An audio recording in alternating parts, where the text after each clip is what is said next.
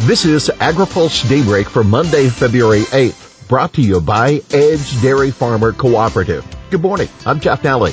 Here's today's headlines. Direct payments down this year. Booming demand for H2A. U.S. dairy exports set record high in 2020.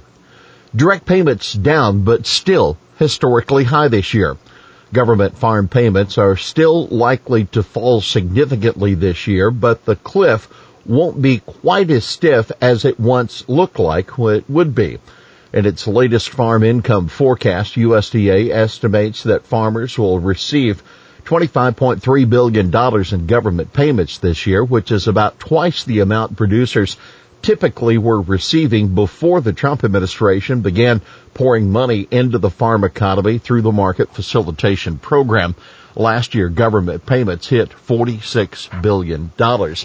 The government aid is expected to include $8 billion in funding to be distributed from the omnibus bill enacted in December.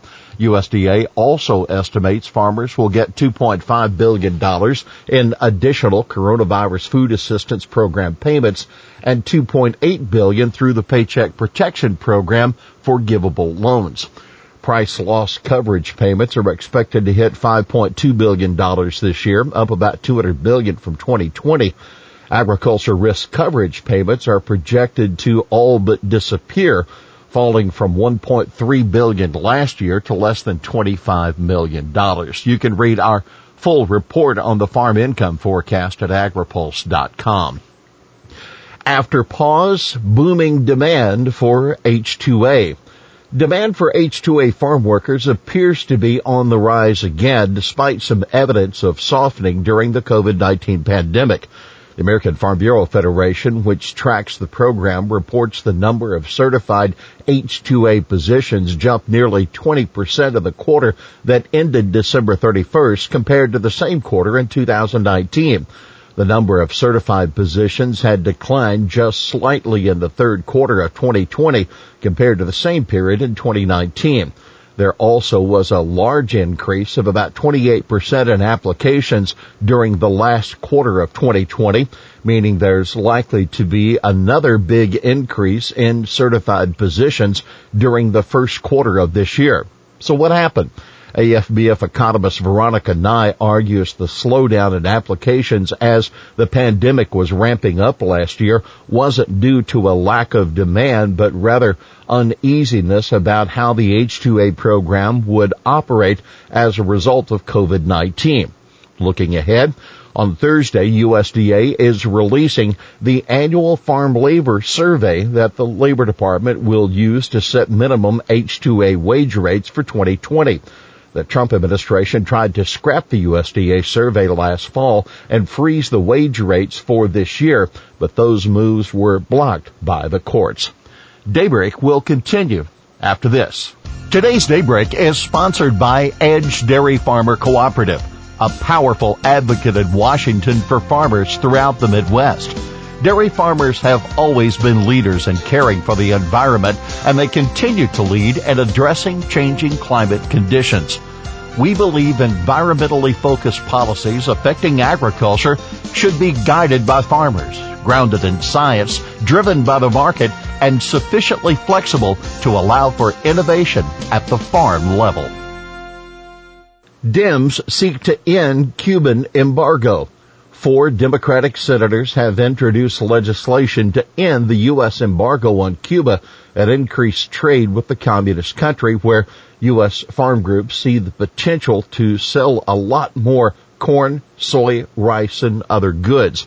To continue this outdated, harmful policy of isolation would be a failure of American leadership. While Trump increased tensions with Cuba during his disastrous time in office, I am optimistic about President Biden's new diplomatic course, says Finance Committee Chairman Ron Wyden, an Oregon Democrat who introduced the bill together with Senators Patrick Leahy of Vermont, Richard Durbin of Illinois, and Jeff Merkley of Oregon, all Democrats. More than 20 farm groups, such as the National Corn Growers Association and the American Soybean Association, signed on to a letter to President Joe Biden last month asking him to improve relations with Cuba. Case among hog inspection systems rule can proceed, judge finds. Federal judge has allowed a lawsuit challenging the previous administration's swine inspection system rule authorizing higher line speeds at hog slaughter plants to move forward. The judge ruling in the case filed by the Center for Food Safety and other groups in California found the plaintiffs had standing to pursue their claims. The final rule allows for line speeds at plants to increase, which will decrease the amount of time each inspector can devote to examining carcasses for potential disease, U.S. District Judge Jeffrey White said in his ruling. 2 other cases are pending in federal court against the rule. Dairy exports set record high in 2020.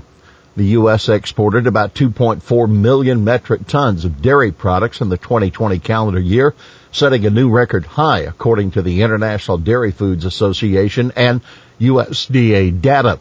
While logistical issues challenged the industry in 2020 and some continue today, U.S. dairy exports maintained an accelerated pace throughout the year, said IDFA President and CEO Michael Dykes. Export volumes were boosted by 10% over 2019, setting an all-time record for export volumes in 1 year and pushing export values to more than $6 billion for the first time since 2014. Biden supports Nigerian candidate to lead WTO. Just when the World Trade Organization had settled in October on Nigerian Finance Minister Ngozi Okonjo-Iweala to be its next Director General, the Trump administration announced its opposition to her, insisting instead on her rival candidate, South Korean Trade Minister Yoo Myung-hee. But now, Yoo has dropped out, and the Biden administration is throwing a strong support behind the Nigerian, the only remaining candidate. The Biden administration looks forward to working with a new WTO Director General to find paths forward to achieve the necessary substantive and procedural reform of the WTO, the Office of the U.S. Trade Representative said in a statement on Friday. FDA moves to coolers in investigation of lettuce from Yuma. The Food and Drug Administration is focusing on commercial coolers in an effort to pinpoint contamination problems with romaine lettuce from Yuma County, Arizona. FDA says it plans to begin collecting samples of romaine lettuce from commercial coolers in February and intends to continue sampling through the end of the romaine harvest season in Yuma. The samples will be tested for E. coli and salmonella, FDA said. The assignment, as FDA called it, comes as part of ongoing surveillance efforts following a 2018 E. coli outbreak that killed 5 people and sickened more than 200.